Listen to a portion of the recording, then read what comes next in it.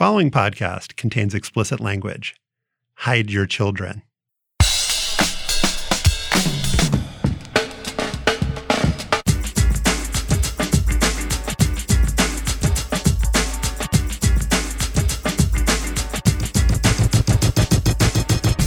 Hi, I'm Josh Levin, Slate's national editor, and this is Hang Up and Listen for the week of May 9th, 2022. On this week's show, the New York Times' Joe Drape will be here to explain how the longest of long shots, Rich Strike, won the Kentucky Derby. We'll also assess the latest news on Brittney Griner's lingering detention in Russia. And finally, Shane Ryan will join us for a conversation about his new book on the 2021 Ryder Cup, a cup they couldn't lose, and about Apocalypse Sports Trivia, the online trivia league that Stefan and I both partake in. I'm in Washington, D.C., and I'm the author of The Queen and the host of the podcast 1 Year. Also in D.C., Stefan Fatsis. He is the author of Word Freak, Few Seconds of Panic, and Wild and Outside. Hello, Stefan. Hey, Josh. And with us, as he has been in recent weeks, the estimable Vinson Cunningham of The New Yorker, staff writer and theater critic. Vinson, are you feeling a bit discombobulated that we are not doing NBA this week and that all the series are tied 2-2? We're in a wait and see mode right now. I feel disconcerted, strange, tense, just like the playoffs themselves. I don't know what to make of them, and I'm happy to put it off because they're stressing me out. Like all good journalists and humans, Stefan, we're avoiding conflict. We're just going to wait till everything sorts itself out. Everyone's happy again. No more injuries, no more tension, and we'll just kind of parachute in for a nice, clean landing. Yeah, we're really hoping things really just calm down. That's what we want. And we will get to the NBA in our Afterballs. Don't worry. To earn a place in the Kentucky Derby, horses accumulate points from a series of qualifying races. 20 make the field. If a horse declines an invitation, organizers move down the list. A week before Saturday's Kentucky Derby, little-known Rich Strike sat 22nd. On Monday, Un Ojo, so named because it lost an eye as a yearling, dropped out. On Friday, Ethereal Road was scratched by its trainer, D. Wayne Lucas. Rich Strike moved into the 20th slot and went off at 80-1, tied for the longest odds in the field. And then on Saturday, this happened. Outside, Sandon gets the rail run, and they're into the stretch, and it's Messier, Crown Pride, and Epicenter is coming up on the outside. Epicenter has taken the lead as they arrive into the final furlong. Sandon is coming after him. Epicenter and Sandon, these two, stride for stride. Simplification down the outside is next. They're coming down to the wire. Epicenter, Sandon, Rich Strike is coming up on the inside. Oh my goodness, the longest shot has won the Kentucky Derby. That was Larry Colmus on the call for NBC. Rich Strike was in 13th place when Colmus shouted, and they're into the stretch. Before the finish, he uttered the horse's name just once during the perfunctory recitation of the entire field about halfway through when Rich Strike was in 17th place. And now I realize why announcers do that in the improbable event that a way back horse makes a run to the front. So Colmus's incredible Rich Strike comes out of nowhere, but journalistically he was covered. Joe Drape of the New York Times was at Churchill Downs. He is with us now. Hey, Joe. Good to be here with you guys. You wrote that Rich Strike hit the wire low and long as if he were trying to sneak past a hall monitor. When you watch the amazing overhead shot of this race, you realize just how absurd the run from 17th to first was. The horse was moving so fast, it looks fake. It looks like a video game. What was it like in person? You know, it was really stunning, and you really didn't know it. Let's give it to Larry for even catching that horse at the end, because he was focused on Epicenter and Zandon going down, and nobody knew who was coming in on the inside. He was wearing the 21 saddle cloth. That's not a common cloth that you see. You know, it's color coordinated, so you kind of had to look and see who it was. The overhead replay really sort of showed you what was going on there. The two foreign horses, one from Dubai, one from Japan, had European jockeys who had never really ridden in the dirt. They went out too fast, fastest 1.5 mile in Kentucky Derby history. Sonny Leone, this sort of jock from nowhere who's really accomplished, but never at this level.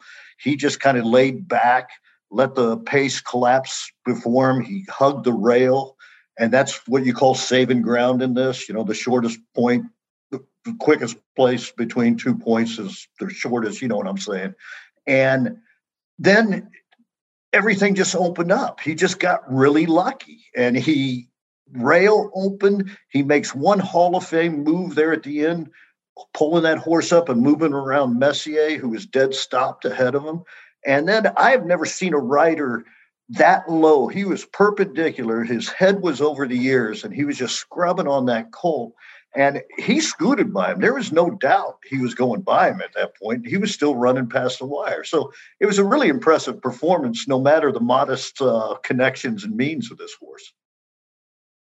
Let's talk a little bit more about the call by Larry Colmus. You alluded to it a little bit, Joe, and how we should give him credit for even spotting Rich Strike. But just the cadence of it, the way that his voice goes up at the end, it gives, I've listened to that 5 times. It gives me goosebumps every time. Can you talk a little bit more about Larry Colmus and about his kind of skills and what you heard in that call when you just heard it now? Yeah, and I've been fascinated with race callers. I think there's a great documentary. I've known him, Dave Johnson, Tom Durkin.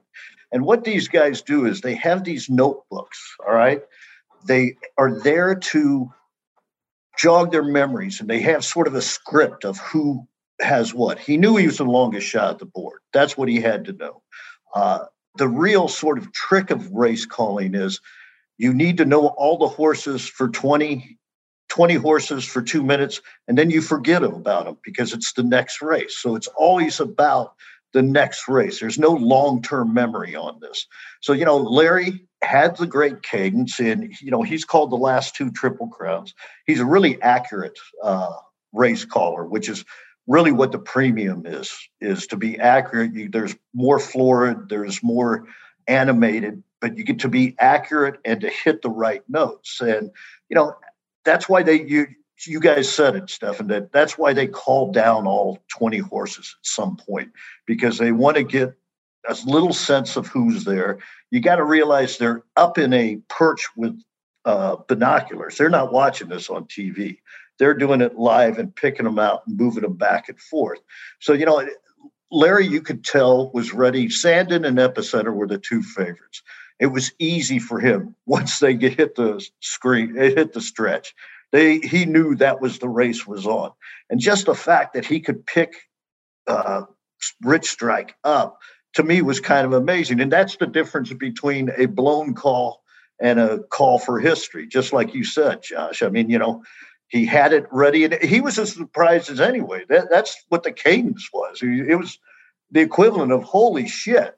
It's Rich Strike. So it worked really well with him.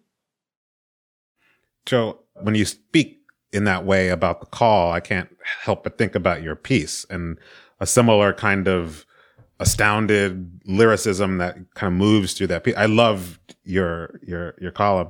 It makes me wonder, has your interest in those callers affected you as a stylist as you're writing about the races? I wish I had a really smart answer about it. Mainly I drink with these callers, and that's I get their tricks, but deadlines are incredibly liberating. All right. And I'm always on a tight deadline. And I was there with an editor, and he said, "Why did you go that direction?" And literally, I was watching the race on a monitor, and I have my recorder up there because I only have time to get the on-course quotes, the quickest quotes in there. And Larry's call, and I look and I see who it is. And I said, like that. And that ended up my lead, because that's what I felt. I was like, shit, who saw that coming?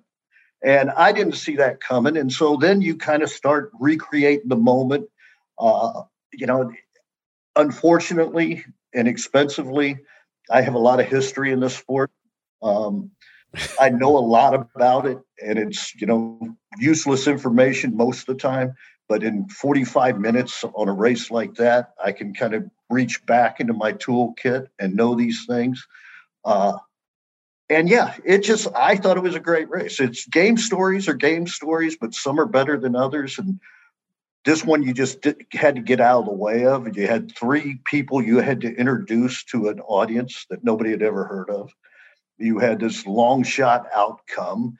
And, horse racing writing, and Josh always gives me hell about this when I'm on here about, the romanticism, the lyricism, and all that. But horse racing is really the place where you can just let it rip. All right. Kobe Bryant isn't going to come back and yell at me after a race. And, it's there. You gotta paint the picture much like a race caller. You got to get people excited for it. So that's kind of how I approach these things. And let's talk about those elements of this story. I mean, even just doing this cursory sort of education on how horses get into the Kentucky Derby, you realize like what an insane confluence of circumstances this was.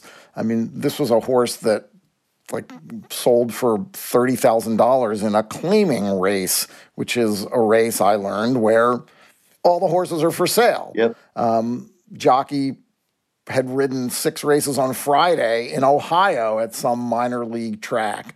The trainer and the owner were not people that are at the top of this sport. These are not the rich Saudis or the billionaires that are into horse racing. I mean, this really is and in horse racing, we can easily fall into this kind of upstart drama, and it happens every 4 or 5 years with a horse and an owner and a trainer. But in this case, it's kind of indisputable, isn't it? Tell us a little bit about just how unlikely these circumstances are. Well, first of all, that horse is the only one that owner has right now. He's a one horse owner. All right. He was bred by Calumet, which is one of the oldest, most fabled places, well bred. His father's Keen Ice, who beat American Pharoah up at Saratoga at 1.25 miles. So he's well bred that way. For some unknown reason, they put him on turf in his maiden race, and he got killed, finished way up the track. And you're right. Claiming races is how you basically move your stock. Right. So they dropped him in a $30,000 claimer at Churchill, well-bred colt, and he wins by 17 lengths. Okay. They have the other element that people probably don't realize is all 4 of us want to claim a horse. Okay. So we could put a claim in, and that's what happened with him that day. There were 6 claims, and they actually had a shake, and a shake is literally they put dice in a cocktail thing, and they shake it out and they eliminate guys until who's the last one left, and they got the horse. So they outlasted 5 other people to get this horse, and then they had a plan for him, and the plan was to stretch him long, and they kept him up at Turfway Park, which is a synthetic surface. They're very safe. They're very good training surfaces, and so they just took their time with him, and they spaced his races out. And then they didn't even have an assurance to get in the Derby, as you laid out the points. They had to get really lucky with the points right then. And, Sonny Leone rode 5 races at Belterra because he didn't think they were going to get in.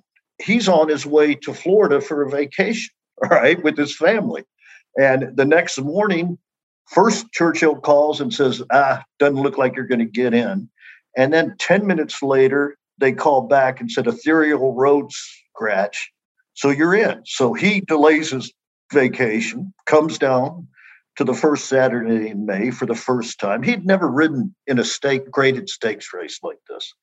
And it's really sort of a cool, impossible story. And, Eric Reed's a guy who is a working horseman. He has 100 horses on his training center in Lexington. He ships them Indiana, Kentucky, Ohio, West Virginia, and it's all sort of at the working man level.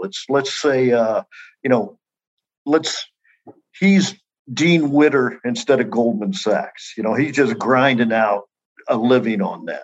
So it's really kind of neat to see when these things work out, and they don't all the time. And like you said, and I think that's why people were fired up about this. tired of the sheiks, tired of the industrialists, tired of the princes, tired of the there's a group that's Kendall Jackson Wine, the Soros Fund, George Soros, China Horse Club. And, as Arthur Hancock, a longtime fourth generation on that, he has a great saying. He's like, that's the silverback gorillas ganging up to get all the bananas because they can spend all the money. So that's what's nice about this. So who wasn't there at Churchill Downs is Bob Baffert, the mega trainer who was behind Medina Spirit, the horse that won the Derby last year, ended up getting disqualified for having performance-enhancing drugs in his system. You wrote a great piece in the run-up to this Derby about the fate of Medina Spirit, who is no longer living. And so what was it like at Churchill Downs without Baffert there? And was the kind of Medina Spirit story still lingering a year later?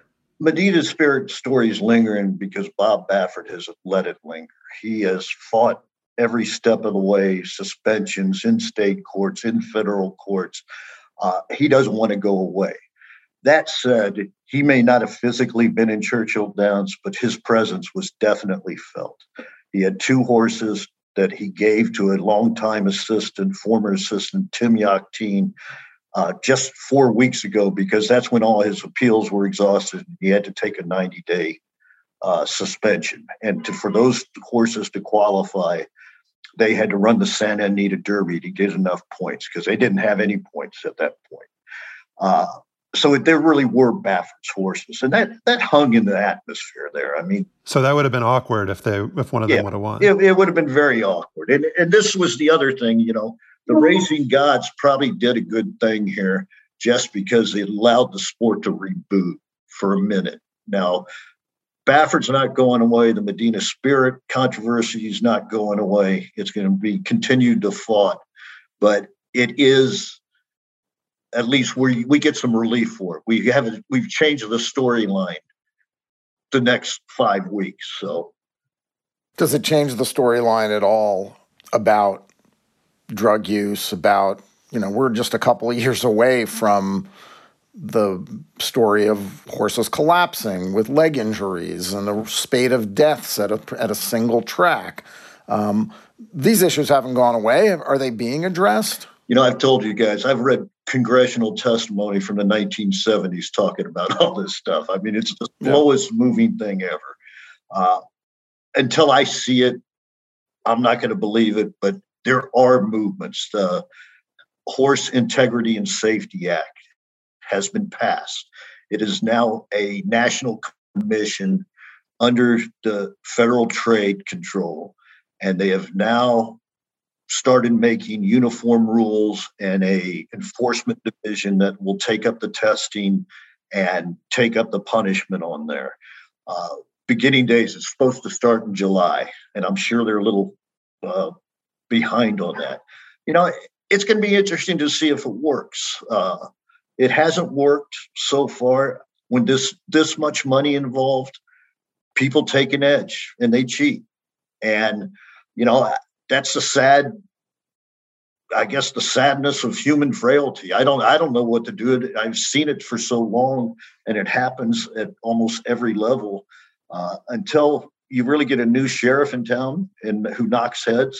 It's still going to go on. Watching the Derby this year, it made me think that as sports gambling is getting more prominent in America, and I'm seeing people bet on basketball and things that I haven't really seen as prominently before. It made me think like horse racing is the one sport where it just seems natural to the sport. It seems a component part of the sport that you take the underdog. Just like when you're at Churchill Downs and something like this starts to happen, can you tell in those seats who has money on the long shot and who's having the best day of their life? Like, at the end of that race, is it immediately apparent who's going to rake it in at the end of this race? Vincent, it is, and it builds up all day because the biggest question that you hear over and over from 11 in the morning until post time is, who do you like? Who do you like? And everybody's kind of listening to who they're betting, what combinations they're put together. And then once they break, it's like having the Raiders fans here, the Chiefs fans there, Falcons, the Giants. Everybody's got their rooting interest in there. And literally, when it was Zandon and Epicenter coming down, those two took the big money. So the place was a roar, and somebody was going to cash big. And then when that little horse got up the side, it kind of went silent because, again, nobody knew who it was for sure. And then silence, and then you hear pockets of somebody who bet the name or something like that. And they're going wild. And, I had friends who were alive to all these exotic bets, pick fives, pick six, which means you pick 5 or 6 in a row. And we're going into that race with 8 horses alive. They were 8, if any of these 8 horses, they would have won. And boom, just like that, it's all gone. So it's very it's a visceral thing. It's not like sports betting. And I'm doing a lot of reporting on that. And I think that's the next big thing that's going to corrode, or at least impact our society. And that's a little more detached. That's sitting on the couch with the phone app, doing this and moving your fingers and doing it by yourself and silently and, yelling at the TV with your wife, your kid, and your dog. So it's not as a communal experience. And I think that's what horse racing does well these 5 weeks for these 3 races, is they make it a communal experience. They get into the American fabric. They give everybody a shot to enjoy it. Joe Drape is a reporter for the New York Times. He writes about horse racing and other issues. He's also the author of, most recently, The Saint Makers Inside the Catholic Church and How a War Hero Inspired a Journey of Faith. Joe, thank you, as always, for coming on the show. Thanks for having me, guys. Enjoy.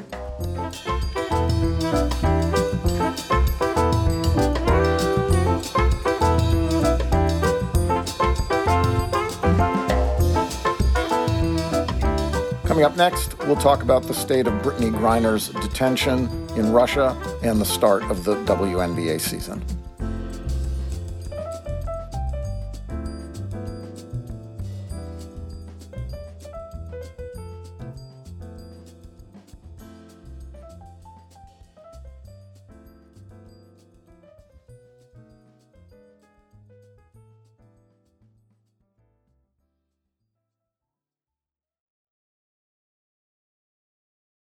The WNBA regular season opened on Friday night with 4 games, including the Las Vegas Aces' 106-88 win over the Phoenix Mercury. Not playing for the Mercury was their star center Brittney Griner, who's been detained in Russia on drug charges since February. But Griner's presence was felt everywhere in the league. Every WNBA court features a decal with her initials and jersey number 42. Her Phoenix teammates wore "We Are BG" t-shirts during their pregame shoot-around. And people all around the league made public statements about her absence, like this one from the Washington Mystics' Natasha Cloud. In 78 days since our friend, teammate, sister Brittney Griner has wrongfully been detained in Russia, it is time for her to come home. Know that we are watching, we are paying attention. We are BG. Vinson, in a lot of ways, nothing has changed with the Griner situation. She's still being held on charges that appear to be politically motivated. There's been no obvious movement within Russia to let her free. But the public posture around her case has changed. Before last week, the State Department had encouraged Griner's family and friends to keep a low profile.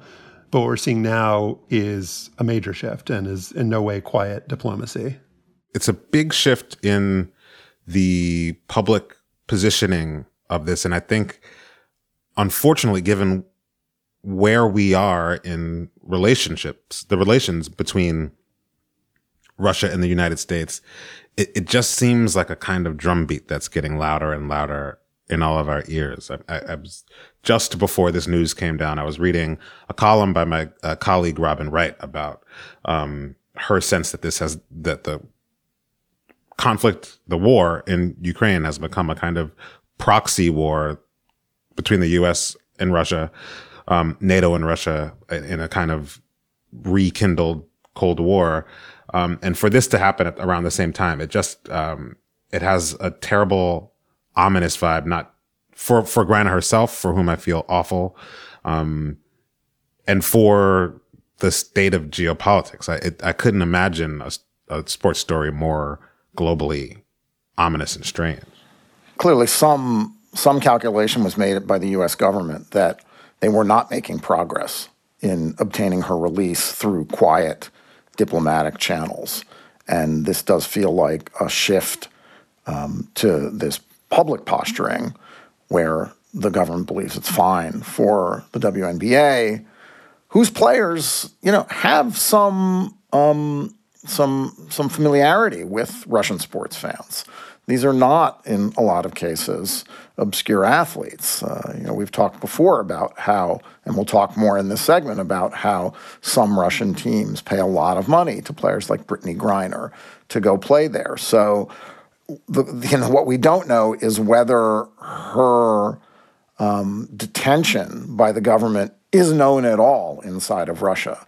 And perhaps the calculation that the U.S. government made is that through whatever social media and news outlets are penetrating to the Russian public, maybe this news will get out and maybe someone who has some ability to influence will get involved.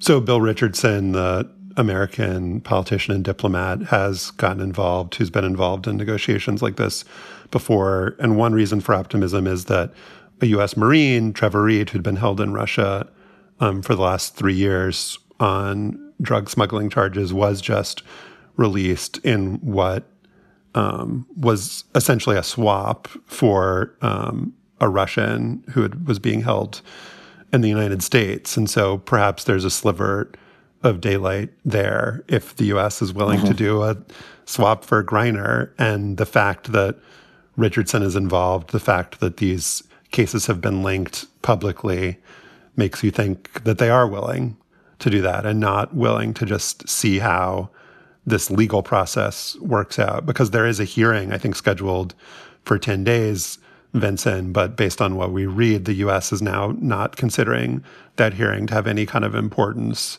at all, that they're working on this through, diplomatic channels rather than counting on the Russian legal system and waiting to see what, if anything, will be done there. Yeah, one of the, problems or challenges with following this issue, this case, whatever you call it, as an American observer, is that just as the issue of Griner's detainment moved from something that none of us knew about to something that we knew about but kind of thought we shouldn't speak too much about because of its status with regard to the American stance toward it. And now this thing that's being spotlighted. In a similar way, we don't know what else is happening, right? There's the whole issue kind of revolves around these silences and slow revelations. So it's hard to even know what to hope for. One of the things, Stefan, that has been interesting to me is how quickly the WNBA itself, this is its opening week, last weekend, some of the first games of the season started. There were some good games. How quickly the WNBA made this a part of their sort of publicity politics. There are decals on the floor showing BG the initials. This immediate advocacy campaign seems to have jumped immediately into gear in a way that to me suggests that they knew something about this, that the category would change pretty quickly and that they were ready to do it. And it's just like wondering how much any of that will have effect is just hard to know. It's impossible to know. But clearly you're right. The league and the NBA, I imagine, were working directly with the State Department to try to figure out what people can and can't say, and those messages were being relayed to players through the Players Association. Because this is a sort of a crisis reaction campaign, right? The decal on the floor with Griner's initials and her number, hashtags, coordinated statements from the star players in the league. There's a clear and logical sensitivity to making sure that the messages that are disseminated are are approved and would do nothing to inflame the situation. They're all very well calculated as support for Brittney Griner and bring Brittney Griner home. I mean, the thing that complicates all of this, Josh, is that look, she's been in detention since February 17th. This was before the Ukraine invasion began. And I have no idea. I am not an expert in either the war or the geopolitics of this. So it is curious to me, like, how Griner has gotten sucked into the sort of proxy war, if it's that, between the United States and Russia over Ukraine, and whether Russian officials are using that as part of the leverage in detaining or releasing or negotiating for Griner's release. Yeah, I mean, hopefully when this gets resolved, and hopefully it'll get resolved quickly, we'll have answers to some of those questions. Jonathan Abrams and Tanya Ganguly did a good story in the New York Times with the headline, "Why Brittney Griner Could Be the Last American Basketball Star in Russia," that is a good backgrounder on the larger issue of basketball players in Russia and women's basketball being sort of like a playground for oligarchs, especially this team, UMMC, Yekaterinburg, which was paying Griner triple her salary, $1 million be in Russia. We've talked about this before. But there's a clear linkage between the Griner story and Russia and what's, been the biggest kind of domestic WNBA story this past week, which was the limitation in roster spots. And there are only 12 teams in WNBA, only 12 roster spots per team. But a lot of these teams, Vinson, aren't even employing 12 players because there's a hard cap. And so they're choosing to pay 11 players more. And so you see this phenomenon of like high draft picks in the WNBA just getting cut and not having a chance to make teams. And there's no G League, so there's no opportunity for them to kind of hone their games domestically. And so in this story, I'm not criticizing the story at all, but if you look at the headline, "Why Brittney Griner Could Be the Last American Basketball Star in Russia," I mean, where are these players going to go? They have to go somewhere to either, get paid, make a living, but also if they want to, even if their goal is to make the WNBA, like if you want to get a game, if you want to like play against the best and hone your skills, like you have to go play somewhere. And so it's kind of on the WNBA. Something needs to change here if the goal is, not putting players in these dangerous situations.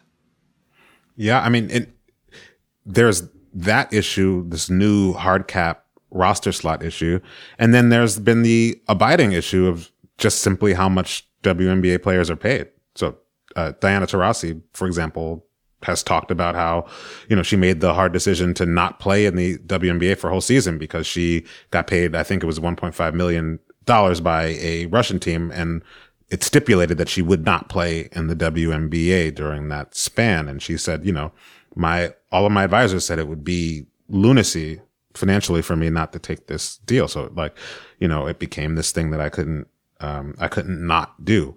And we've talked about this before, but it's not, those salaries are not derived from the fact that women's basketball is popular in Russia. It's not. It's because oligarchs want these players. It's some sort of like grand game that they're playing over there where they want these players as like chess pieces, to, win favor. And like another really fascinating thing is this notion that oligarchs want to become involved in sports because it makes them more high profile and makes it harder for Putin to like take their money away or to, once they become better known.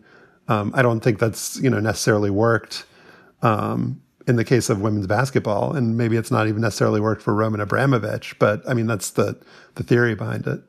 Well, the theory behind it is there are a couple theories, right? One is I have to spend my money somehow. There's a quote from an old quote in the Times story from one of the basketball oligarchs saying, you can only buy so many breakfasts or something.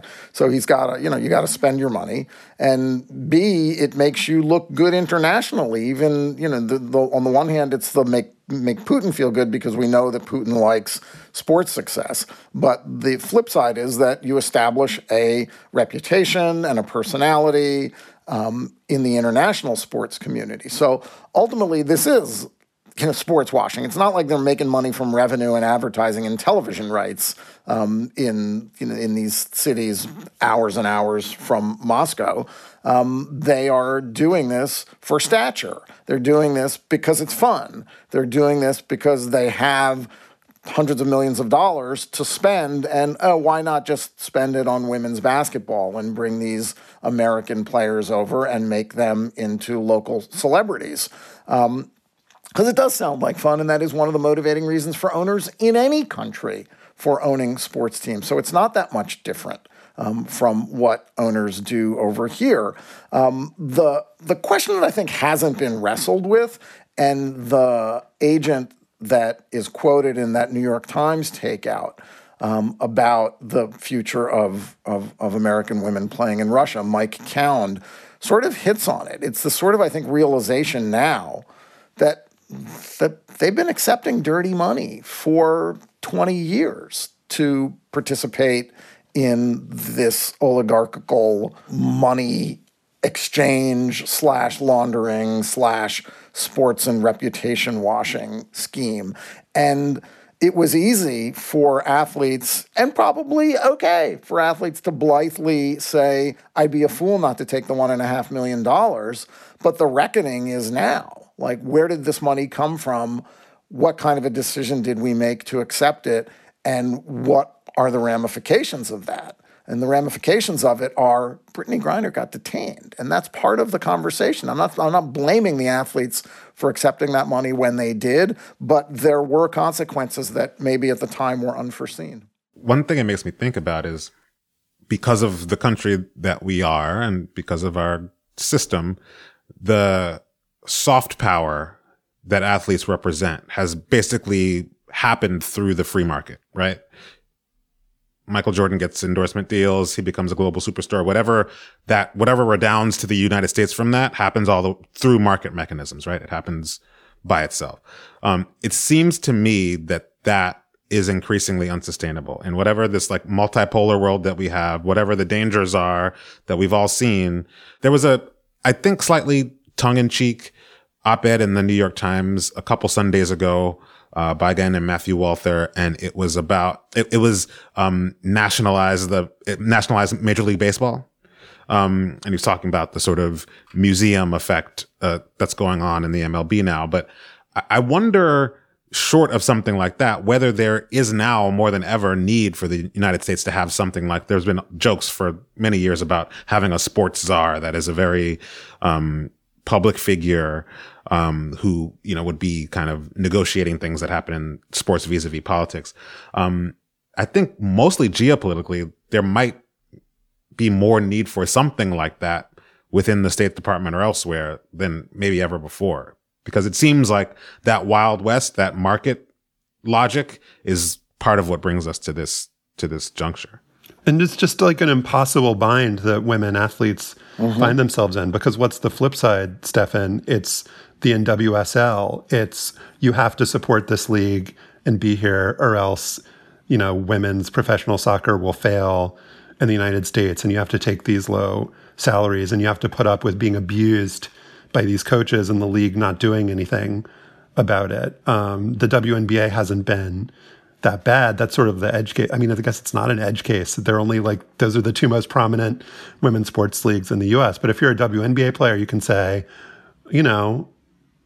we're not being treated the way we should be treated. We're not getting the salaries that we should be getting. And there aren't enough teams. There aren't enough teams. And there's this other thing that's happening, which is the WNBA is pushing in the next couple of years, I think in 2024, this prioritization policy where if you're not there for the start of training camp, which basically means if you're not staying in the US in the off season, then you're not eligible to play. So the ratchet is getting tightened on these players, and yet there's no, the WNBA says, oh, we're giving, offering inducements for players not to go overseas, endorsement deals and marketing deals. And I think there's some truth to that. But, they're saying expansion, we're studying it. We'd like to have a couple, it feels like if there's going to be a tit for tat here, if there's going to be, do right by you if you stay, I think that WNBA needs to make more of a commitment to say, we are definitely expanding by X number of teams, and it's going to happen at this amount, and we're going to have 12 roster spots. It seems like they're asking more of players than they're willing to give themselves. And I guess that's why unions exist. Which pushes players into cutting deals with these oligarchs. I mean, the guy that owns UMMC Yekaterinburg, Iskander Makhmudov, head of a mining and metallurgical company, according to the Times story, linked to criminal activity and has business associations with other oligarchs tied to organized crime in Russia. When Sue Bird and Diana Taurasi went overseas and started this, playing in Russia and getting big bucks with Spartak Moscow in the 2000s, the owner of that team, gave them these lavish apartments and bonuses and gifts. He made his money in diamonds. He was murdered in 2009. I don't know if the leagues should be vetting where players can go. Should there be some oversight by the union?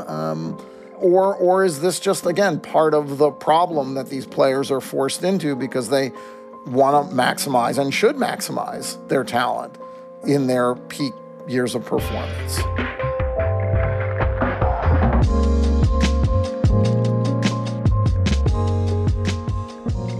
Up next, Shane Ryan on the Ryder Cup and sports trivia. Just a warning to listeners, Vinson will be sitting out this one and the bonus segment.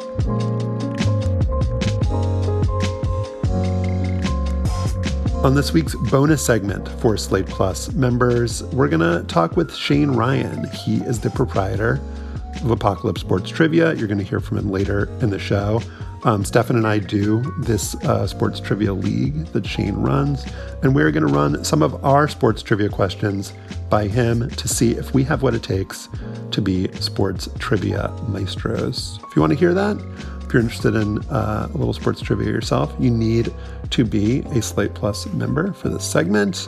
If you join, you get bonus segments on this show, on Slow Burn, other Slate podcasts, and you also get unlimited reading on the Slate website, among many other attractive inducements. To sign up, go to slate.com/hangupplus. Again, that's slate.com/hangupplus.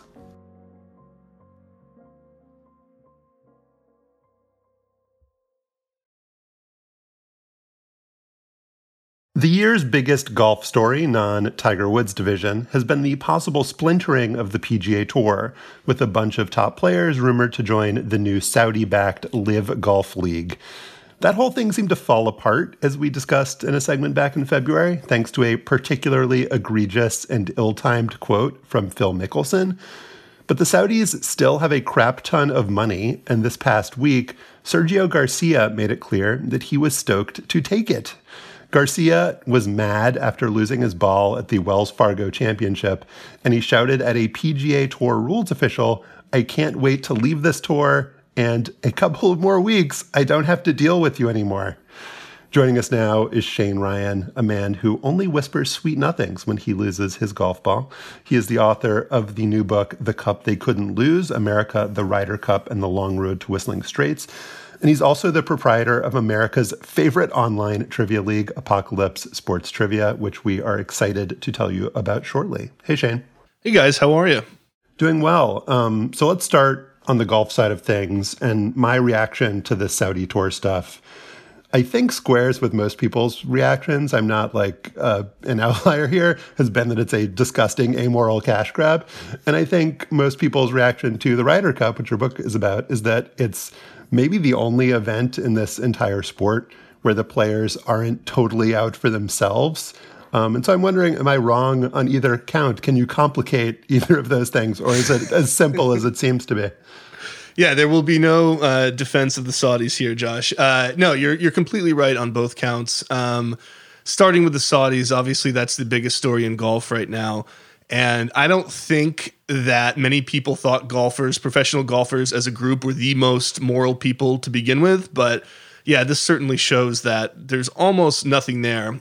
For the guys going, it definitely is an amoral cash grab. They clearly don't care what the Saudis are doing. And some of them, Lee Westwood, have even said, well, they're trying to improve through sports, right? Like, which is the exact goal of what the Saudis are doing. It's sports washing. And so really, not only are they going, but some of them are sort of being their willing puppets in a way. Is it more the European guys that are going? And with the Mickelson thing, it seemed like the whole thing got blown up. Is it just that we stopped paying attention and people just started trickling back? Or was this always going to kind of happen in this way? And maybe the only thing that changed was like a handful of high-profile Americans decided we can't do this.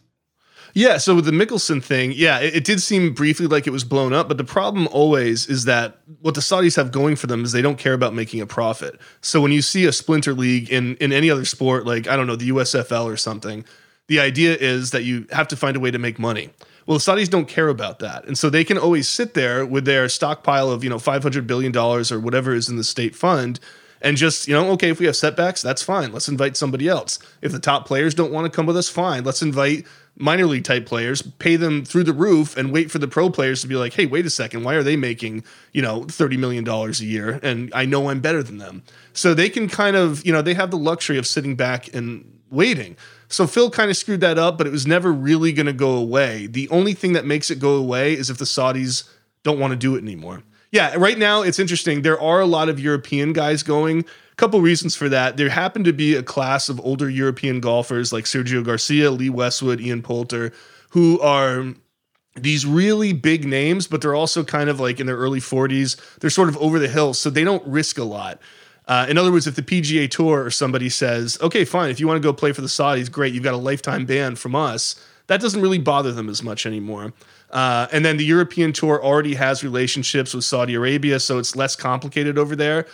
So Phil Mickelson would be an example of somebody who would fit that sort of description age-wise in the U.S., and he has his own bitternesses to the PGA Tour. But for the younger American guys playing on the PGA Tour, it's a huge risk. It becomes a much different calculation.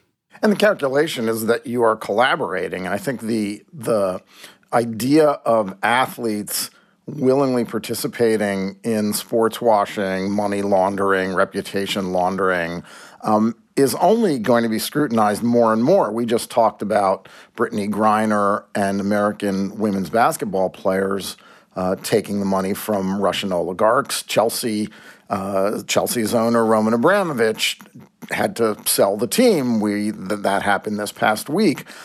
So the notion that you can sort of quietly skate by and just participate in these, in the receipt of I don't know, soiled, tainted, at least slightly unsavory money, feels like it might be something that's not going to be quite as palatable or overlooked going forward. Or maybe it's just, hey, the Saudis are the way of the world and there's nothing wrong with their money and screw everybody else. I mean, what exactly do these players risk, either in terms of their week-to-week participation in events in the United States, including the majors, in doing this? Yeah, I think one of the really disappointing things about this is that, okay, forget the guys who are going, right? They've obviously got their own moral calculations, which is, they don't care at all. There hasn't really been an outcry from any other player, the players who are staying. There's been an outcry in some corners of the golf media, but not that vociferous. There's been some fans who are really upset about it, but what's happening is that you're seeing golf is probably the most conservative politically sport among the sort of major American sports, and the media and the fan base and the players all reflect that. And so for me, you're seeing less. If you could ever escape, like to answer your question, if you could ever kind of skate by and take this money and sort of survive with your reputation intact among your people, I think golf is the one sport where that could happen. And it seems like the only thing keeping people back would be the threat of the PGA Tour saying, if you do this, you are going to, lose your place on our tour for life. We're going to ban you, which seems like where this is all going. And so unfortunately, when people don't do it, it's not for like the moral reasons we would like. We would love them to say, I cannot support what this regime is doing. I can't be a party to this and sort of sports wash and all that stuff. But really what's happening is they're just saying, well, if I do this, I might put, my career at risk. And so that seems to be the one thing holding everybody back from this mass exodus. So on the book, Shane, and the Ryder Cup, the thing that I found most interesting about the book and about the Ryder Cup is this tension between the kind of irrationality of the event and the results. Like, it seems like it doesn't just seem like the Americans always have better talent, and until this last event at Whistling Straits, they always lose, or almost always lose. And it seemed like the kind of explanation for that from American golf officialdom is like, but as you write in the book, like, there are things that can be done or could be done and were done at this last event. Like, there were like consultants who were brought in and applied the same kind of like sabermetric research that we've seen in every sport. And so then you have this like 19-9 blowout. And so I guess the question is, why did it take them that long to figure this out? Or is it, another thing that we like to say, if we're sabermetrically inclined, is like small sample size. Do we even know if this stuff worked, or could it just be a coincidence and everybody just played really well? And so we think that they were smart and savvy at Whistling Straits. Yeah, no, I definitely think it's more than a small sample size. The one word answer to your question about why it took so long is arrogance. But to give a really quick history lesson, this Ryder Cup started in 1927, and it was the U.S. versus the U.K. every 2 years. And for 50 years, America won almost every single time. The talent was such an overwhelming, advantage for them that it was never close. And to the point that in the late 70s, they expanded it to Europe, the UK team, to be more competitive. They still lost really badly twice in a row. And it became this thing where the Ryder Cup was basically on the verge of death. They needed to hunt for sponsors. It was this really dramatic story of basically they didn't know if there would be a Ryder Cup in 1983, but there was. And this guy named Tony Jacklin took over, this British golfer, as the captain of Team Europe. And his turnaround story, which is a big part of my book, it's one of the two main narratives of my book, is how he took Europe from these perennial losers into this powerhouse that, like you said, dominated America for the next 30 years with inferior talent. And it's a really cool story of basically Europe identifying the fact that this is a team event and you can employ team strategy, even though golf is an individual sport. And it's really easy to look at it and say, well, it's just one guy or two guys against two guys or whatever. How can it be like, how can there be strategy? How can it be anything but just talent? Well, it turns out it is. And there's all kinds of dynamics that play into that.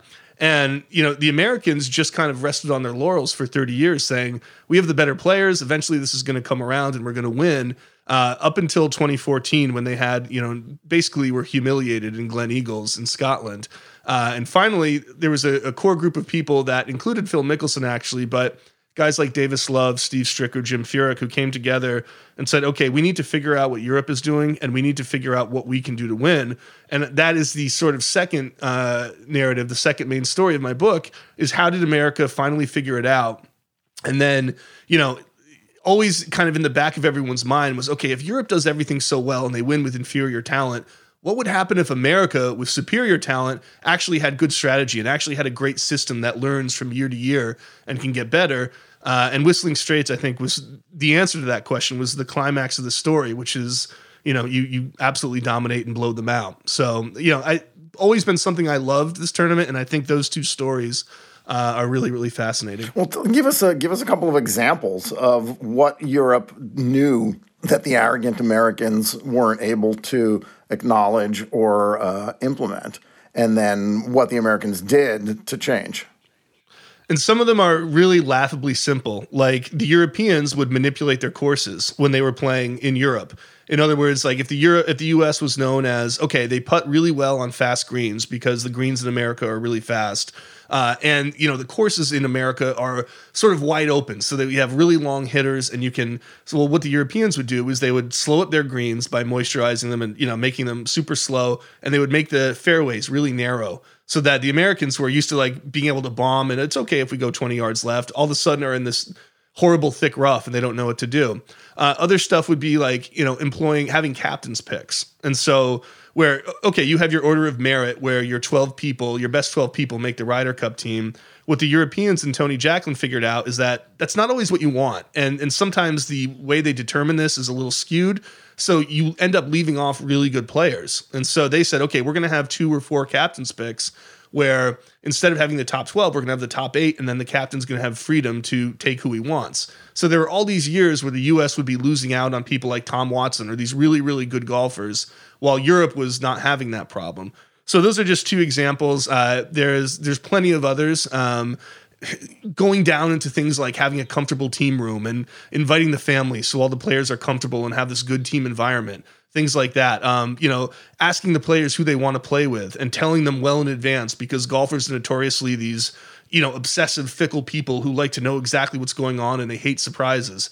Whereas like in America, they would, have the most miserable week of their life because they couldn't do it. Other little things that are up to luck, like American fans didn't really get into this until the mid 90s, whereas Europe has that amazing fan culture. And they were once Europe got good, they were prepared to be these raucous, loud fans and just shock these American golfers who weren't used to that kind of environment. So, it goes on. And again, it took like 30 years for the Americans to figure it out. So I want to move on to trivia, but one last comment is you need to be careful what you wish for, because if the Americans have figured this thing out and have superior talent, maybe the Ryder Cup will wither away and die. The Americans just win every year. So maybe the Americans having the superior talent and not being rational about it was the only thing that allowed you to write this book. You're so right. And it is the thing where it's like Europeans winning makes it such a better story. And if it does become this era of American dominance, it's not going to be as fun. So you are the proprietor of Apocalypse Sports Trivia, which Stefan and I both participate in avidly. We won't get into who has a better record. It's not important.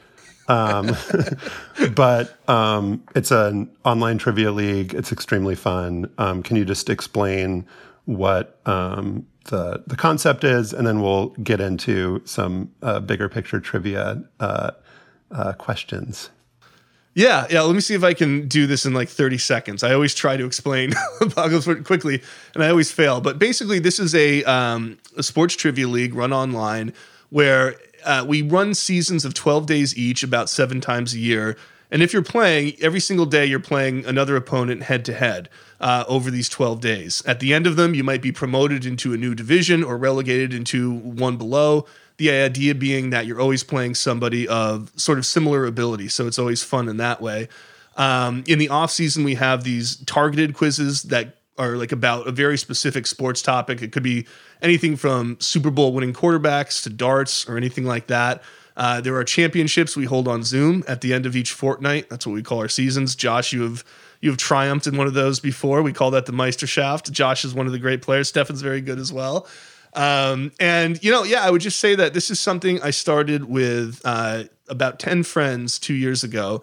And quickly, I could tell they really liked it. And I teamed up with my friend William Earnhardt, who is a kind of a website genius.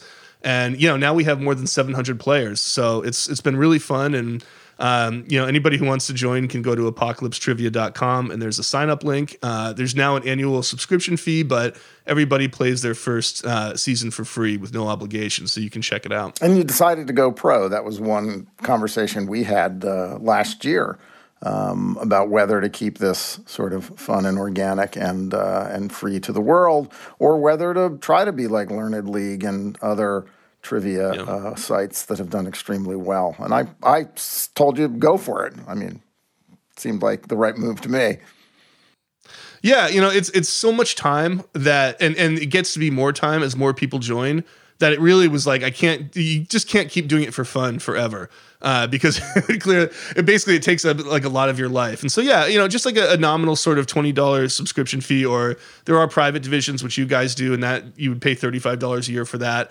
We hoped it was cheap enough that it doesn't exclude too many people. And it just sort of, it as we build it, it makes it sort of kind of justifies the insane hours that we spend on it.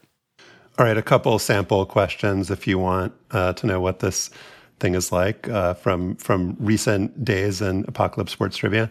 Name the only person to reach the championship round or game of the NCAA Division I Women's Tournament, WNBA, and Olympics as a player, and the NCAA Division I Women's Tournament and Olympics as a head coach. Another one is, if you live in a certain nation, population 516,000, you won't be cross to support soccer clubs called Hibernians, Valletta, Floriana, or Sliema Wanderers. They've won the most titles in the history of the top domestic league. Name the nation. All right. And I would say on both of those, if you have been listening to Hang Up and Listen, you should get the first one pretty easily, since that was a subject of a recent segment. The second one I got right, Josh got wrong, just saying. And this helps me segue into what makes a good sports trivia question. The thing that makes a good sports trivia question is that you get it and I don't? That is exactly the answer. Read it again, though. If you live in a certain nation, population 516,000, you won't be cross to support soccer clubs called Hibernians, Valletta, Floriana, or Sliema Wanderers. They've won the most titles in the history of the top domestic league. Name the nation. So there's no way that any normal soccer fan, or maybe even obsessive soccer fan, is going to know the answer to this because it's a small nation. On the other hand, and again, what makes this good is that it's gettable even if you don't know anything. And this is what I love about so many of the clues in Apocalypse, Shane, is that they are structured that you can figure something out without knowing some minute piece of sports trivia. It's not about having some encyclopedic recall of every baseball batting average or Wimbledon champion. There's a way usually to figure out the answer. And in this case, I figured out the answer because I know that the capital of Malta is Valletta, and one of the teams was Valletta, so Malta. And then the secondary clue in there is the cross, right? And the cross is the symbol of the island nation. So that's what I liked about that one, and that was a good choice there, Josh, to sort of explicate what makes a good question. But there are other things that make good questions, aren't there? Yeah. So, when you guys asked me this over email, I forced myself to really think about it in how would I classify sports trivia questions? And I think broadly I was able to, you can break it down into two.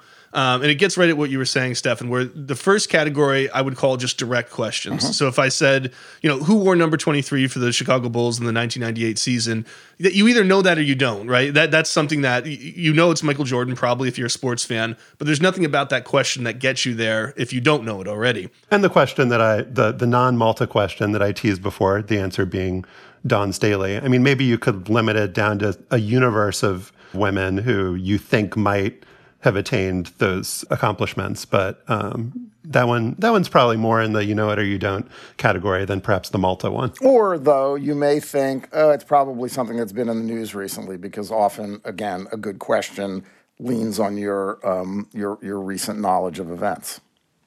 Yeah, and I do think a lot of people, talk about those direct questions with a little disparagement. I think there is a place for them, but they're not the ones where afterward you're going to go, wow, what a great question that was. That would be the indirect questions. And just like you were saying, Stefan, I think what makes a good indirect question is that it kind of engages your lateral thinking a little bit. And so when you come up with the answer, it's not something you can get right off the bat. You have to kind of follow 2 or 3 steps, almost like you're solving a puzzle, but there's a little sense of epiphany or revelation. That's always in Learned League, which you mentioned, that's always something I've really liked in his questions. When you get there and you're like, man, that was awesome, because it really, you feel like you've accomplished something to do that. And I think lateral thinking is the big thing. And then the other thing I flagged is as a bonus, even if you know the answer, if it can give you some new fact that's kind of interesting, I always think that's cool in a trivia question, just from a writerly standpoint. All right. So you've got a couple questions and you're going to give away a book to a lucky listener. And then in our bonus segment, if you stick around, Stefan and I have written our own questions and we are going to get them evaluated by the trivia czar, Sportstradamus, as he calls himself. But Shane, what are your questions for our listeners? Okay, I'll give you two, and you can email shane@apocalypsetrivia.com, and I'll take the first correct answer for each one. And send me your address, and I'll send you a book. So, number one, in the 1904 Summer Olympic Games in St. Louis, a retired cricket professional named George Lyon won a gold medal as one of just 3 Canadians competing in an event that included 71 Americans, and no other nations participated. Who was the next man to win an Olympic gold medal in Lyon's event? And a fun little bit of trivia there is that was in Fortnight 1 of Apocalypse Sports Trivia when it was run by email and somebody spoiled it by replying all. So it's not an official AST question, but it could have been. That's great. And then the second question. Read back the question. Read back the question. Oh, yeah, sure. In the 1904 Summer Olympic Games in St. Louis, a retired cricket professional named George Lyon won a gold medal as one of just 3 Canadians competing in an event that included 71 Americans. No other nations participated. Who was the next man to win an Olympic gold medal in Lyon's event? Okay, and number 2, give you guys a hint. This is a Ryder Cup question. A private golf club in Florida developed by Tony Jacklin and Jack Nicklaus features a silhouette logo of the 2 men with their arms around each other walking off an 18th green more than 4,000 miles away. What's the name of that private club in Florida? Let me do that one more time. A private golf club in Florida developed by Tony Jacklin and Jack Nicklaus features a silhouette logo of the 2 men with their arms around each other walking off an 18th green more than 4,000 miles away. What's the name of that private club in Florida? Thank you, Shane. You can email him at shane@apocalypsetrivia.com. And the book is The Cup They Couldn't Lose. Shane Ryan, thank you. And thank you for sticking around with us for our bonus segment coming up. Thanks a lot, guys.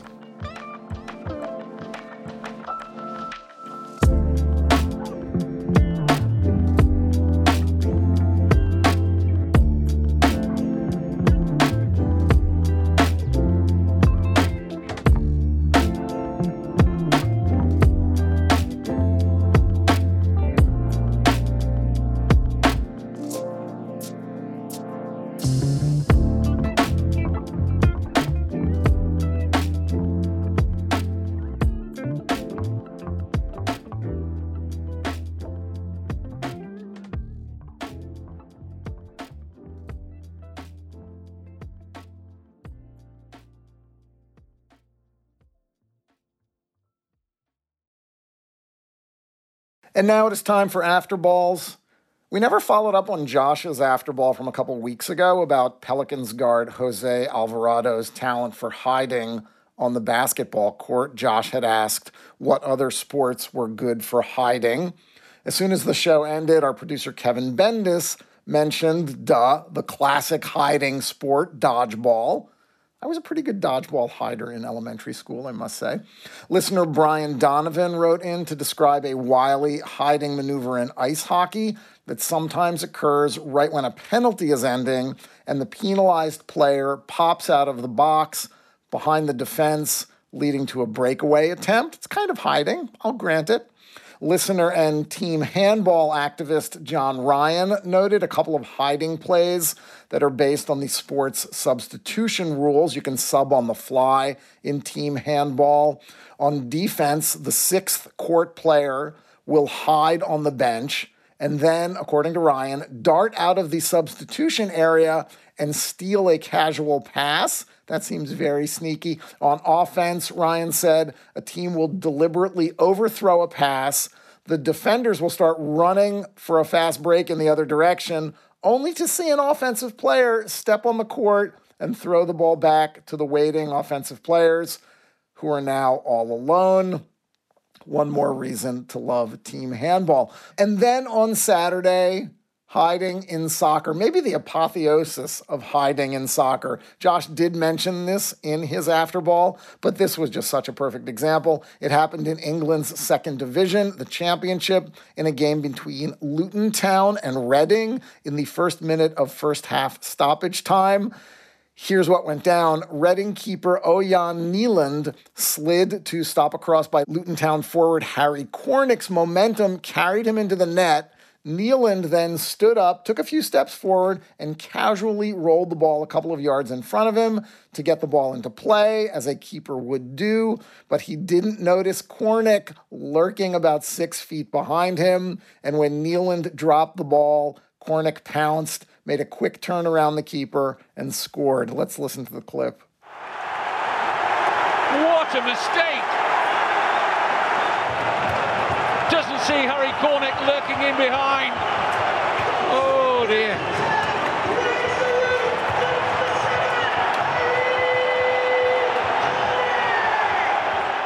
The crazy thing is that this was a huge game. Luton Town, which had lost 7-0 to first place Fulham earlier in the week, needed a win to guarantee a top 6 finish and secure a spot in the playoffs for promotion to the Premier League. They got it thanks to Cornick's sneaky goal, because the final score was 1-0. And now you have to root for the Hatters. The town once made a lot of straw hats, so they're the Hatters. Low-budget team, relegated from the top flight of English football 30 years ago, fell all the way out of league football in the 2000s, climbed back to the second tier in 2019, and now they're just 3 games away from the promised land, all thanks to some timely hiding by a guy whose career has included stops at clubs that sound like made-up English team names: Aldershot Town, Haventon Waterlooville, Yeovil Town, Gillingham. Good for you, Harry Cornick. And it sounds like Harry Cornick. Vinson, what's your Harry Cornick? Stefan, I want to talk a little bit about Draymond Green and his burgeoning media career.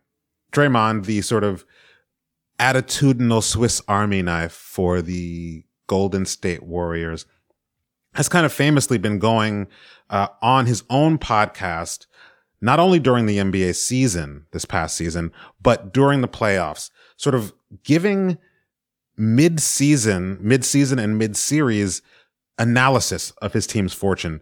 After game 1, for example, of the Warriors series against the Memphis Grizzlies, after Draymond had been ejected for that game for a flagrant 2 foul, he talked about the flagrant right after it happened and talked about the game as it had unfolded and the Warriors' win over Ja Morant's Memphis Grizzlies. After game 2, when his teammate Gary Payton II was famously hurt by Dylan Brooks, another flagrant foul, and fractured his elbow, Draymond talked about that, but also about Ja Morant's amazing game in that game and what the Warriors can do moving forward to win the series. So unlike other people who have sort of managed media careers at the same time as being NBA players, Draymond is an analyst, really performing a journalistic function. There have been other people who have done media work during their careers. Jalen Rose, the year before he retired, worked as a sideline reporter for the playoffs. Right now, there are WNBA players like Candace Parker and Chiney Ogwumike who are between seasons working as broadcasters. But nobody's performed this dual function at the same time. And what it makes me think of is the other famous dual function for NBA players now abolished, which was the player coach. As we all know, Bill Russell was, for 3 seasons between 1966 and 69, a player coach for the Celtics. And he was the first black coach in North American professional sports to win a championship, and the first one at all. Lenny Wilkins was a player coach for the Seattle Supersonics and for the Portland Trailblazers. Eventually, Wilkins was the only player coach ever to be inducted into the NBA's Hall of Fame as both a player and a coach. Dave DeBusschere, great NBA legend, a great Knick, was a player coach for the Detroit Pistons before he came to the New York Knicks and won a championship under the coaching of the great William Holtzman, also known as Red Holtzman, who is, like I am, a product of the City University of New York. He was a player coach before he went on to be a coach all alone. Here's the crux of what I'm about to propose, though. The player coach was abolished during the 1984-1985 season when the salary cap was instituted. Basically, it was abolished to avoid the possibility that a team could somehow get around a loophole in the cap by hiring the person for both functions, and the salary wouldn't count under the cap. But we're in a new era with new prerogatives, and I think, therefore, we need to get ahead of the inevitable new function of player analyst, or as I would maybe call it, and maybe this is what Draymond Green is, the very first NBA ombudsman. What if on every team there was a player like Draymond Green who was charged not only to play, but to serve as a public talker, a public sort of accountability engine for their team, who would not only sort of talk about the game as you do in after post-game pressers or things like this, but would serve a kind of chastening function for the team. How could this work? I feel like Draymond could help us, but it would require some strict regulation by the league. So I wonder what you think about this. Number one, every team would be required to make at least one spot available for an ombudsman. Everybody wouldn't have to have one, but they would have to make it available. And if they did, they would have to partner with a media organization who would fact check the pod, the column, whatever it is. The ombudsman, I just love this. The ombudsman would have to be mic'd up, not only for every game, but for every practice. And that media organization would get to choose at least one choice quote from that mic.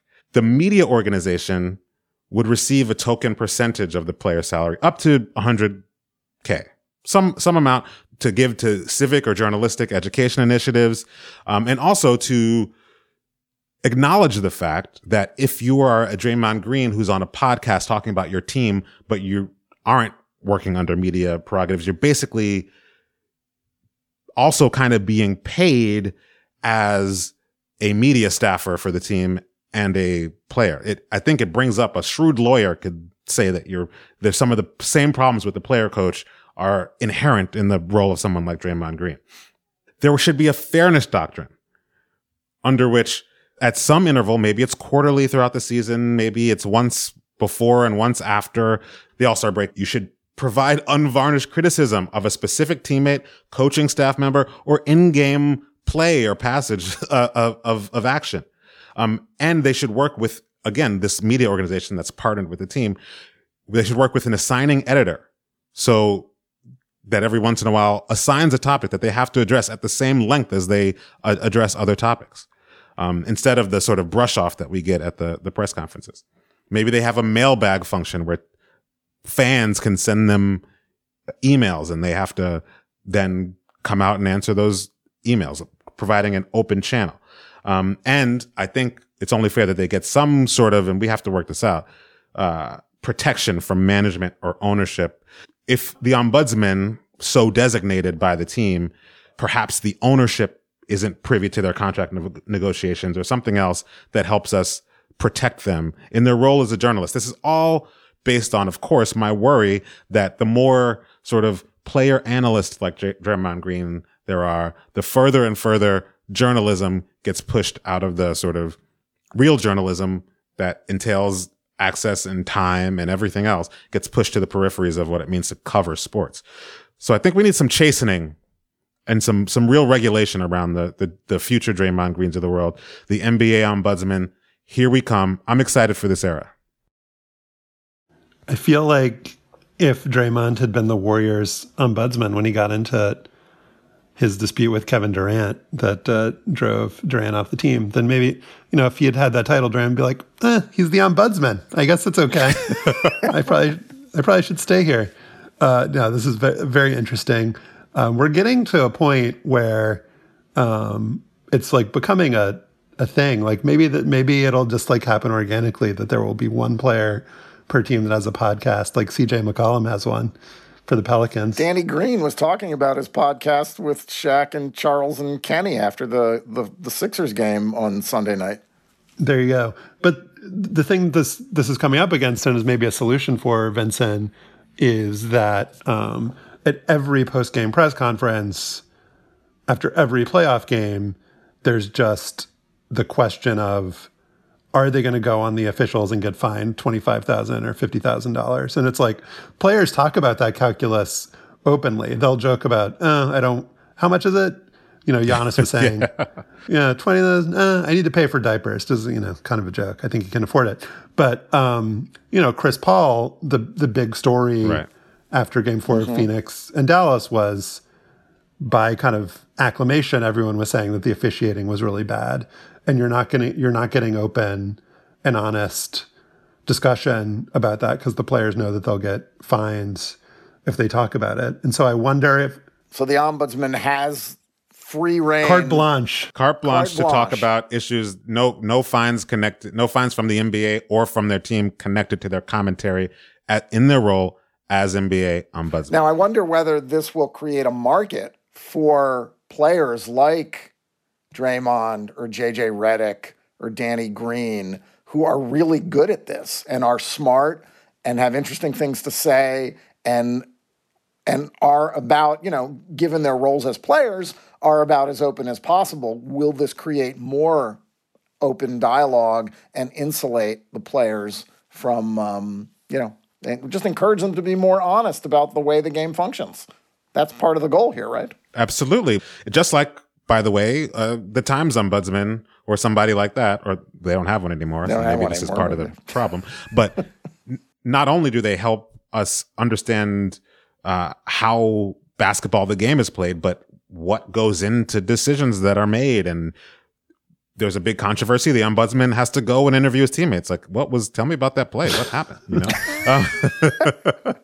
That would be a really great function for them to serve, instead of just Draymond Green working for Colin Cowherd, by the way, which is what his podcast is on, the Volume Network, which is owned by Colin Cowherd and iHeart Radio. It's a joint venture. And he's also a strategic advisor. So he's giving them guidance on talent and hires, which I don't know what that means in Draymond's case, but I want to bring that a little bit away from sort of the iHearts of the world and make it more useful to us. We've given a lot of people a lot to think about here, so we will take our leave to allow everyone to digest. That is our show for today. Our producer is Kevin Bendis. To listen to past shows and subscribe or just reach out, go to slate.com/hangup. You can email us at hangup@slate.com. Please subscribe to the show and rate and review us on Apple Podcasts.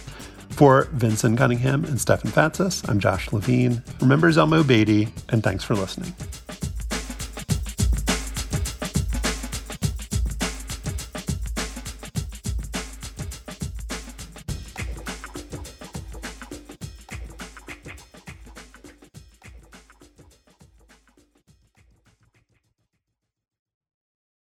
Now it is time for our bonus segment for Slate Plus members, and back with us is Shane Ryan, author of The Cup They Couldn't Lose, proprietor of Apocalypse Sports Trivia. Hey, Shane.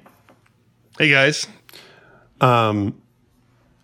Maybe it's the pressure of the moment, but I have my mind is kind of blank on those questions that you asked earlier. But we're not going to say anything because we don't want to spoil it for the emailers. But both really good questions, and now Stefan and I are going to try to show off our trivia question writing abilities, not just our trivia question answering abilities. Who should go first, Stefan?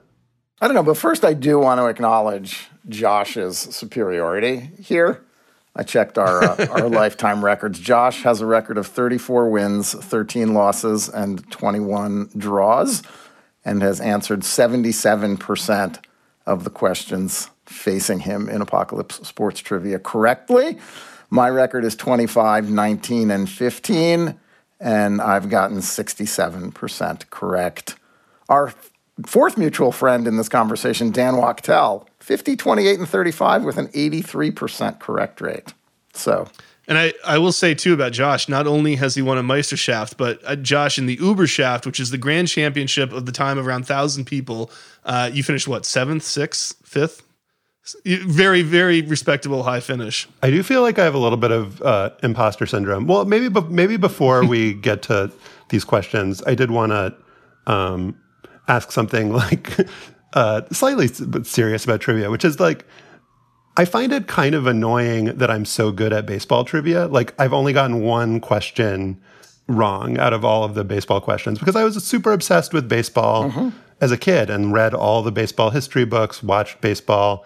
And so I don't follow baseball that much anymore. I don't care about it as much. I follow soccer more. I don't follow it like as obsessively as I did baseball when I was a kid, but my soccer is like one of my worst categories. So I guess my question is like, is there a way that you can kind of catch up ever? Like, I guess I don't study soccer. I don't study hockey either. And which is another thing I didn't grow up watching and don't really pay much attention to now, but it's kind of an argument for trivia being like a thing that separates people who are like more casual fans from more serious ones. And it feels like a little forbidding or like scary, I think, to some people.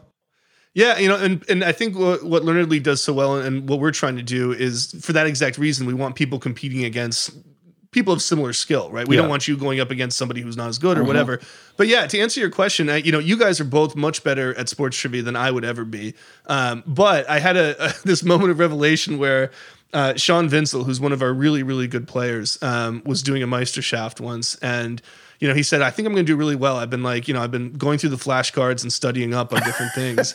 And I was like, I wrote an article for Defector about online quiz league, which is like this general trivia thing. And the people who do that, I mean, they really do study. There's programs that they study. They do flashcards. So to answer your question, yeah, I mean, if you ever wanted to, I imagine like you won't in your life, and I certainly wouldn't, but you could become good at soccer. I mean, you would have to make a concerted effort to literally study. It's like wanting to go on Jeopardy. And this is the modern equivalent of wanting to go on Jeopardy. You study. It's the modern. I have thought about just like looking at a list of like the top goal scorers in the NHL, but I just never have. Maybe I will before the next fortnight. But I'm in exactly the same place as you, Josh. Even though our ages are separated by a bunch, we both grew up being baseball obsessives, and I've only missed 2 baseball questions. Whereas we are both professed soccer lovers, and I've only got a 65% get rate on the soccer. It's really interesting. Yeah. All right. So I'm going to ask one of my questions, which is a tennis question. And I feel a little bit abashed now because I don't know how fun it is. Well, let me just read it and then I'll explain kind of my thinking coming up with it. Don't put yourself down before you do All it. Let's go. I tried to write like how Shane writes. Let's see how I did. In professional tennis, the Masters 1000 tournaments are the most prestigious events outside the 4 Grand Slams. Since 2006, just 3 American men have won a Masters 1000 singles title. One of them beat Rafael Nadal to win the Indian Wells Masters in March 2022. The other 2 paired up at that same Indian Wells tournament and won the doubles title. Name all 3 men. I like that just because it's like a cool fact. I think it's totally a cool fact. And that's what I was talking about, where that would be an example of a direct question. But I think it's a really good one. And you did the other thing that I really like, which is like, I know the singles answer. I should know the doubles answer. I don't think I do. But even though I would know one of them and I could know the whole question, it's still like I learned something because I didn't know that fact about, just the Americans, that they're the only Americans who have won since 2006. I also now have to rewrite an AST question for later in this fortnight because I'm not joking. My question was, it was much simpler, but it was like, who won the American Masters 1000 events this year? One is a young player from Spain. One is a young player from America. So sorry for fucking you up, Shane. Totally cool. So do you want me to answer I'm only hurting myself because I would have gotten that would be right. a question you would have gotten right, Josh. Yeah. What do you want? Yeah. If you guys want to take a stab, go for it. Stefan, if you know it, go ahead. I don't know the doubles unless I'm getting. I mean, one of the players is Korda. That is not correct. No. Okay, so I'm just going to go through young American players. Go ahead, Shane. Well, Taylor Fritz won the singles, and the doubles men's winning the doubles is really interesting. I don't know. You can kind of figure it out if you think about American men who are good at singles but also play doubles. Or maybe not. I don't know. Is Jack Sock one of them? Jack Sock is one of them. Yeah. Okay. Well, there you go. I know he's a doubles ace. Who won the Paris Masters in like 2018.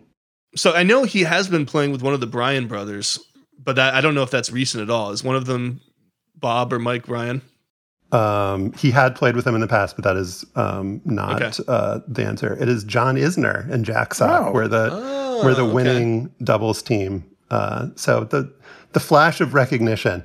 All right, so I'll give myself a star for that one. What do you got, Stefan? I've got a slightly different. I've got a question that does the misdirection thing. So here we go. Last week, the English football club Chelsea announced it would be acquired by a consortium led by American billionaire Todd Boehly. The club's previous owner, Russian oligarch Roman Abramovich, was forced out because of the war in Ukraine. 60 years ago, the owner of another football team was ordered to sell after failing to pay his players who went on strike and then bouncing paychecks. The following year, the team was sold, changed its name, and 6 years later won its only championship. Name the team. So that's that. Yeah, I like that because there's a lot of things to parse. So first of all, 60 years ago. So you're looking at 1960. When you said misdirection, 1962. When you said misdirection, it made me think that you're being tricky with the word football, as in you said another football team, but does it mean a different sport than soccer? Does it mean American football? And then say it one more time. They changed their name. The team was sold, changed its name, and 6 years later won its only championship. So in 1968, they would have won a championship. Well, do your math. 1962, 1922, 2022, 60 years ago, 1962, the following year. Oh, the following year. I'm sorry. So 63, they would have won maybe an NFL championship.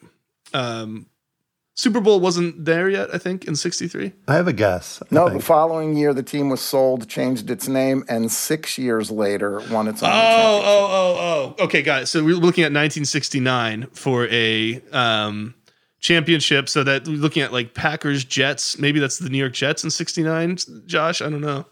I'm going to guess Kansas City Chiefs, Dallas Texans. The correct answer is the New York Titans, New York Jets. Oh, there you go. That was a really good one. Yeah. Things to think about. I think it totally works. You would have so many people emailing you to complain about the trick, but they're the wrong kind of people. Mm-hmm. You did the right thing. Yeah, I like that. That's such a neat question. And again, just like Josh's, I didn't know that fact about the Titans and Jets, but it's gettable because you can do the math and say, okay, in 1969, I'm certainly not going to get it. Here's the cool thing about that question too, is you can get to the trick because you're probably not going to ask me about a team that won an English football championship or whatever in 1969. That's too hard, right? And so you can go, okay, he's smart and he's going to write a good question. So it's got to be the winner of the Super Bowl in 69. And if you know roughly in 67 that started, the Packers won the first two and they certainly haven't changed their name in decades. And you go, okay, who was the first non-Packers team? It was the Jets. That's a good one. Thanks, man. Yeah, I should have gotten that. 69 New York Jets. Yeah. That was a good question, though. All right, I have one more. I also like how we're just like grade grubbing with the teacher here. Was my question good? This one again shows that I just care more about direct dumb sports trivia than Stefan does, rather than being clever. But my question is as follows. Members of this NCAA Division I conference, which formed in 1975 and dissolved in 1995, included Cincinnati, Georgia Tech, Louisville, Florida State, and South Carolina. Boy, I should know this because this is getting right into my childhood of NCAA basketball. This is my question that I ask, hoping that Joel Anderson is listening from leave. But members of this NCAA Division I conference, which formed in 1975 and dissolved in 1995, included Cincinnati, Georgia Tech, Louisville, Florida State, and South Carolina. This is a great one because I know the minute you say it, the memories are gonna flood. It's gonna be like Proust's like Madeline, where like worlds open up to me when I hear it. But I almost, for some reason, I think the word America is in it, but I think I'm not gonna get it. Do you know, Stefan? I don't. CAA, AAC, Sun something. I don't know. I don't remember.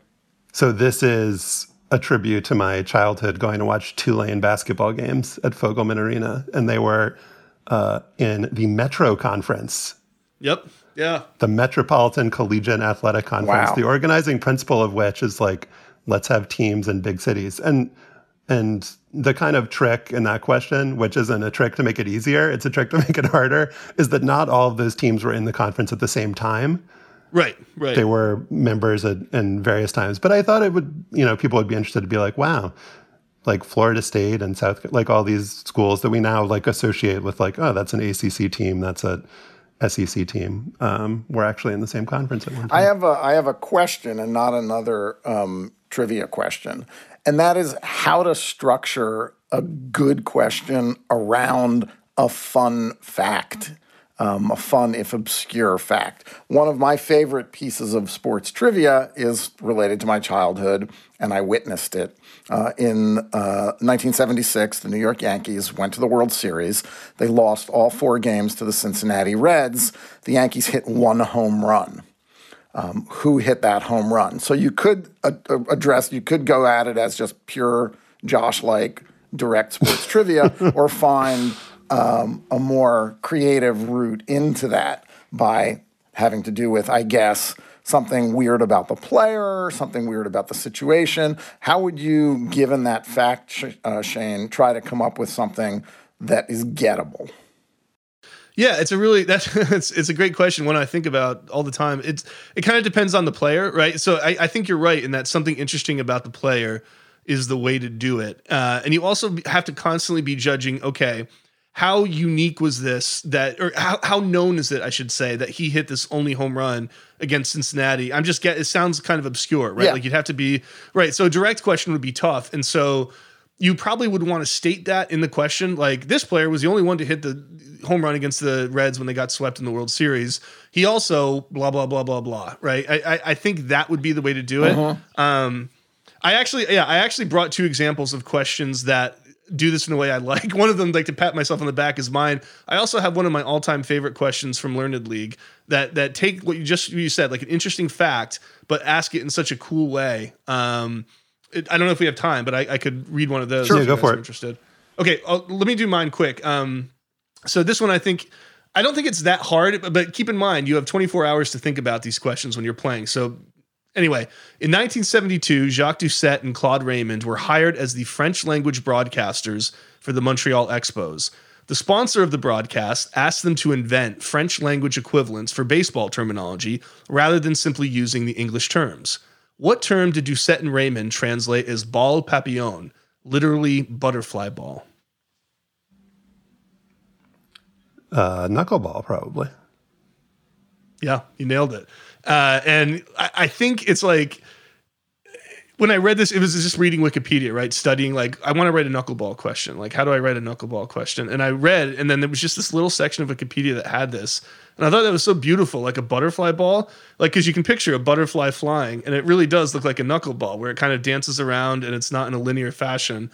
And I just thought that was a neat thing where, okay, I want to ask a fact about the knuckleball. How do I do it? And then you get this weird piece of like barely connected trivia, and it's kind of a cool thing. And then you learn that cool fact about the French announcers inventing sort of French baseball terms.